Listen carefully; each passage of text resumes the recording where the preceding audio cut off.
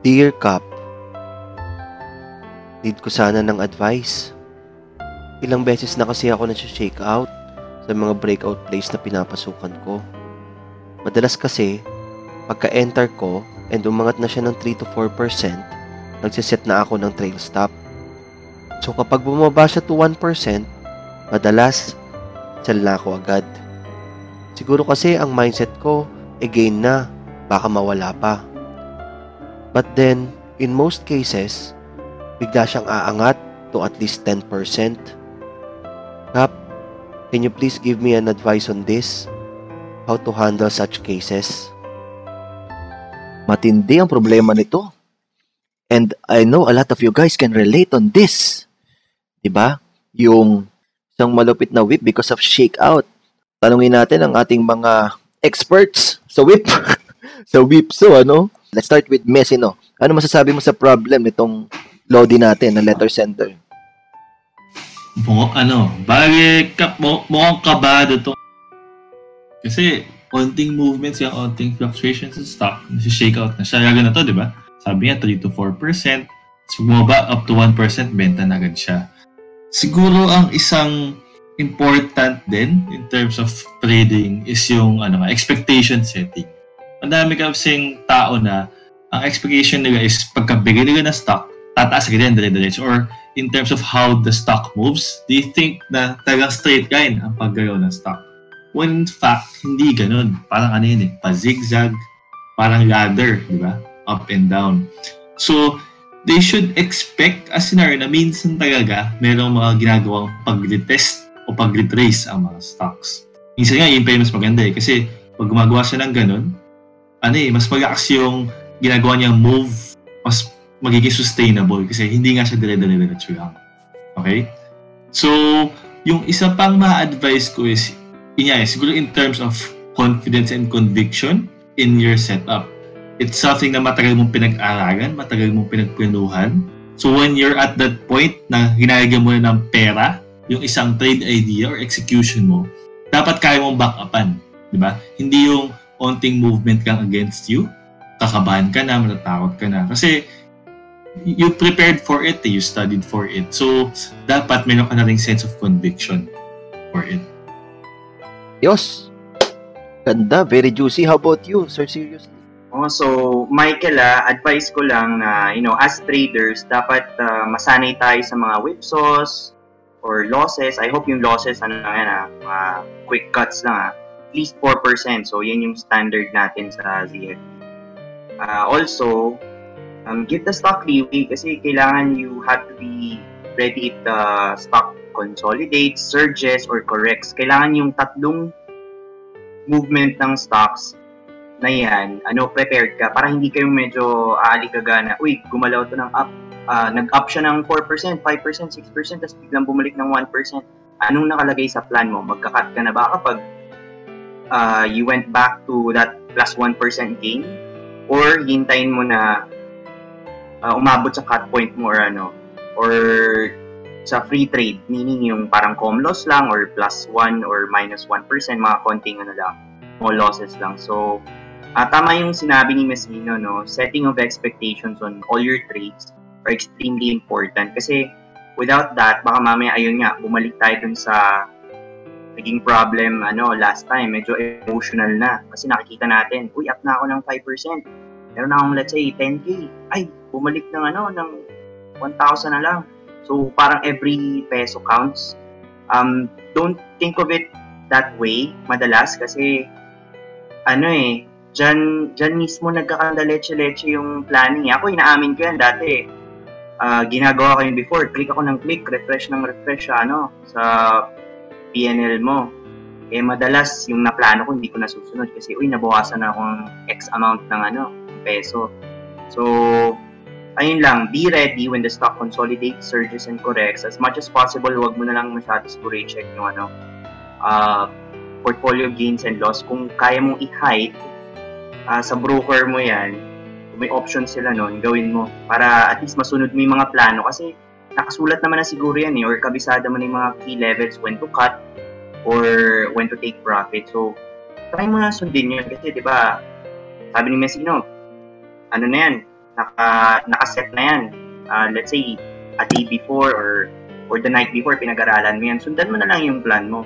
Wag ka muna masyadong tumingin dun sa numbers, dun sa profit and losses kasi baka maka-apekto dyan yan. Tama yung isang suggestion ni Sirius. Actually, sa amin, sa iba sa tribe, we try to hide yung peso value in terms of gain and loss. So, it's really just a numbers game na lang for us. Ang titingnan namin, ang focus namin is on yung execution namin ng price, the market price, as well as yung percent na profit loss. We don't look at it yung peso-wise. Kasi yun yung isang common na ina-advise is trade the setups, trade the charts, don't trade your P&L, don't trade your peso value.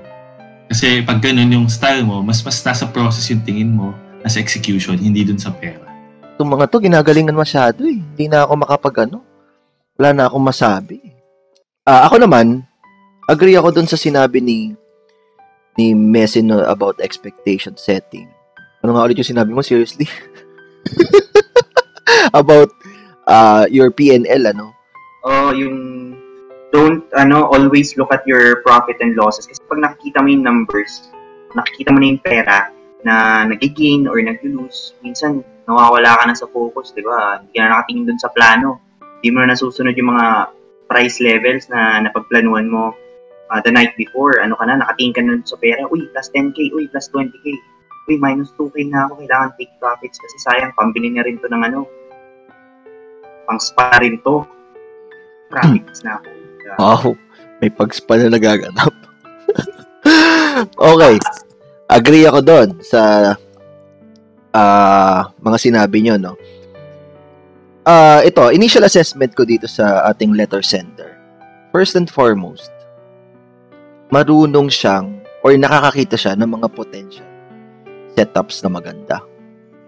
Kasi, sabi niya, madalas, pagka-enter niya sa stock, umaangat ng 3 to 4%. Kaya ibig sabihin, merong momentum.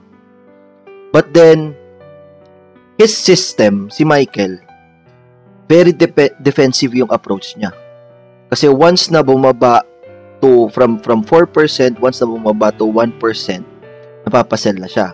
Now, let's imagine guys, if yung 100 trades niya is ganun palagi, ibig sabihin, kakaunti lang yung talo nitong trader na to. Okay, kasi usually, nagsisell na agad siya, but at a gain. Di ba, meron siyang 1% gain. From 4%, yes, nawala yung yung 3%, naging 1% na lang. Pero nakasell siya, naka-exit siya, hindi siya natalo. So, sabi niya, madalas daw nangyari sa kanya yon. So, I am assuming na majority of his trades, ganon. Meron lang talaga siyang trail stop, pero yung trail stop niya is in terms of percentage. Okay, he wants to protect his capital, okay lang yon. Hindi siya matatalo kapag kauulit-ulitin niya yung ganong Pero, ang problema is hindi rin siya mananalo ng malaki. Diba? Kasi, masyado siyang, yung tinatawag natin na weak hands. Diba? We have to understand na, let's say, if you're entering on breakout, merong mga retests na magaganap. And kapag weak hands ka, during times of retests, napapasell ka. Kaya nga sinasabi nila, 'di ba?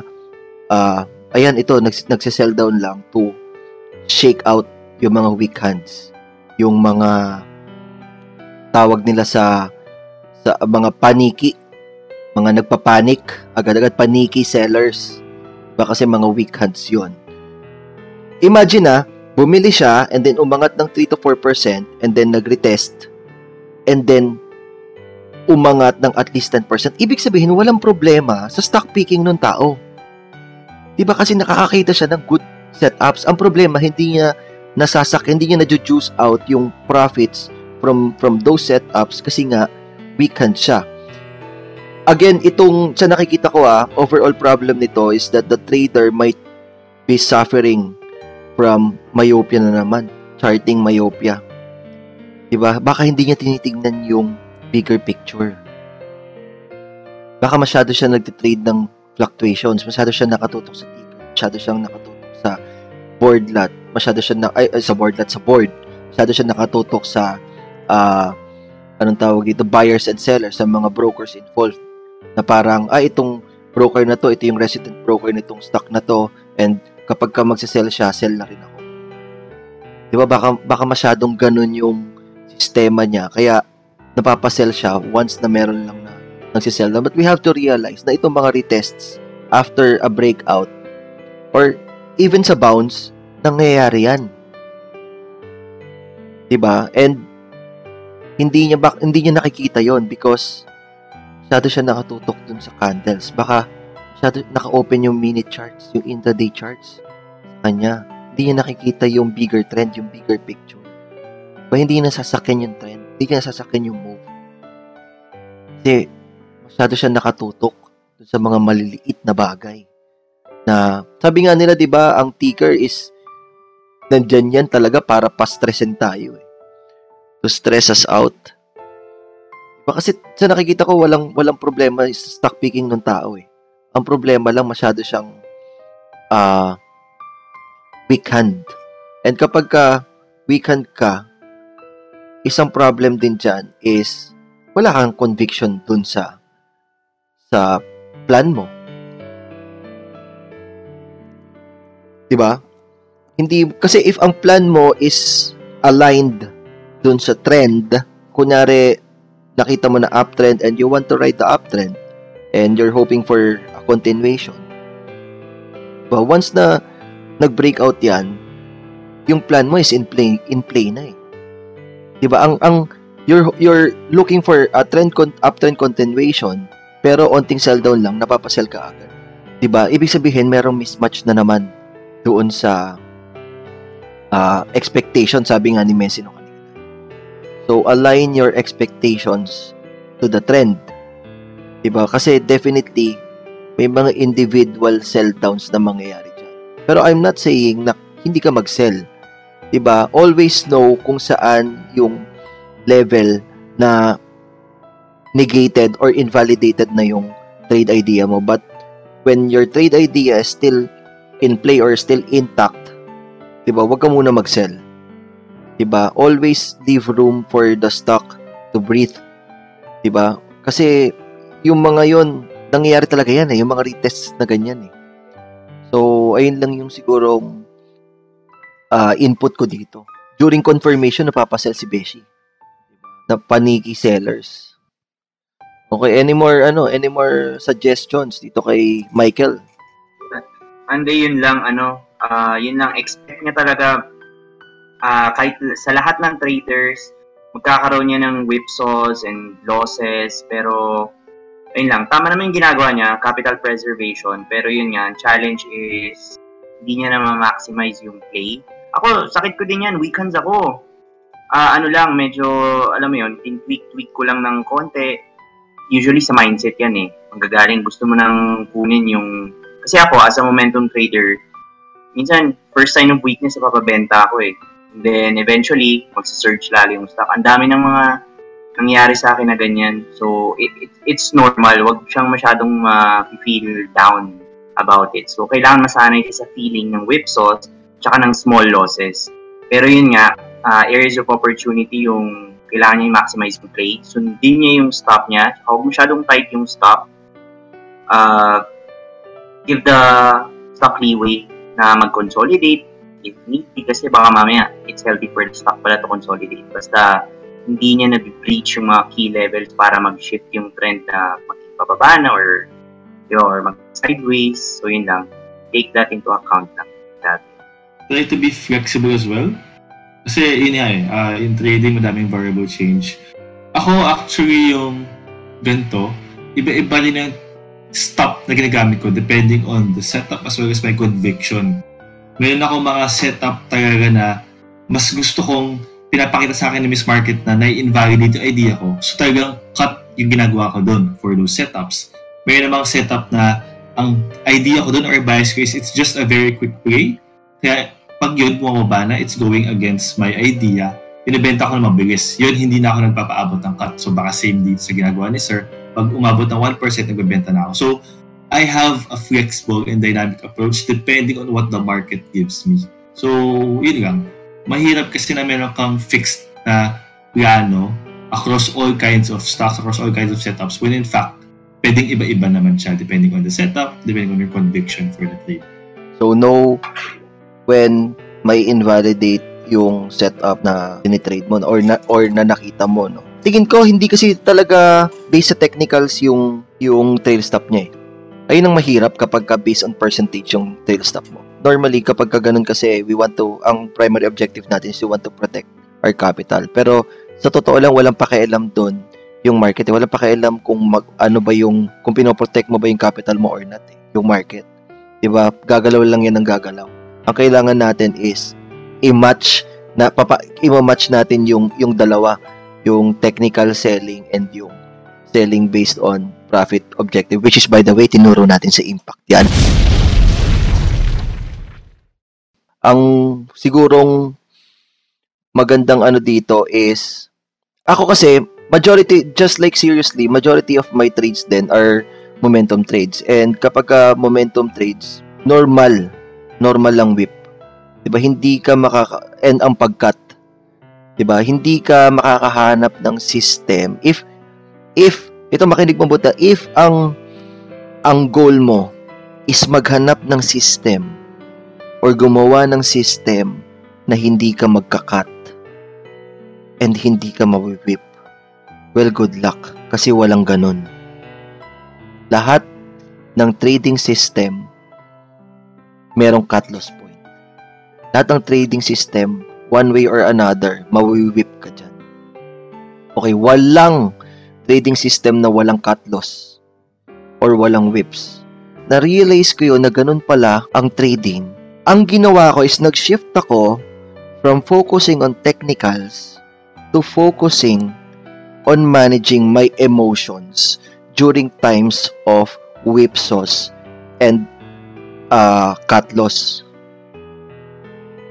Diba? Ganun na lang yung ginawa ko. Ito, sa totoo lang, maganda eh. Maganda yung pinapamalas niya na in terms of yung pag-manage, no, yung pag-protect ng capital. Ang kailangan niya lang talagang gawin is siguro focus more on the trend, not on the individual fluctuations, and at the same time manage his emotions during times of whips and cut loss. Diba kasi nangyayari talaga yan. Okay, ako sanay na ako ma-whip eh. Pero okay lang sa akin. Diba kasi, alam ko naman kung paano ko i-manage yung emotion ko after ako ma-whip. Diba, ang daming times eh, sa MJC. Recently, na-whip lang din ako.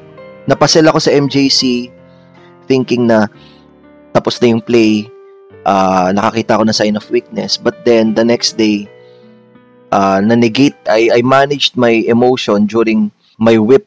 And then the next day, neutral na ulit ako. And nakapagawa na ulit ng plan. Ang problema, kapag ganun, hindi na pumapasok yung iba. Diba? And then, galit na sila dun sa stock. And hinayaan na nilang lumipad. So, know when you're wrong. Diba? Diba, let's just be humble and follow kung ano yung gustong ipaano ng market. Diba, sasabay lang tayo sa galaw niya. Kapag sinabi niyang mali tayo, pumasok ka ulit, edi papasok tayo ulit. Sa mga viewers, basta ako, for me, nakatulong talaga yung pag-listen to motivational videos, yung reading, books about enhancing your trading mindset. Sobrang nakatulong siya sa akin kesa dun sa technicals. So, and then, yun lang, buy and breakout lagi, guys. Every time. Yeah, accept when your trade idea is wrong. Trade what you see, not what you think. Yun lang siguro. Ginagalingan masyado ni Messi, no? Kita-kits tayo ulit guys sa susunod na Trading RX.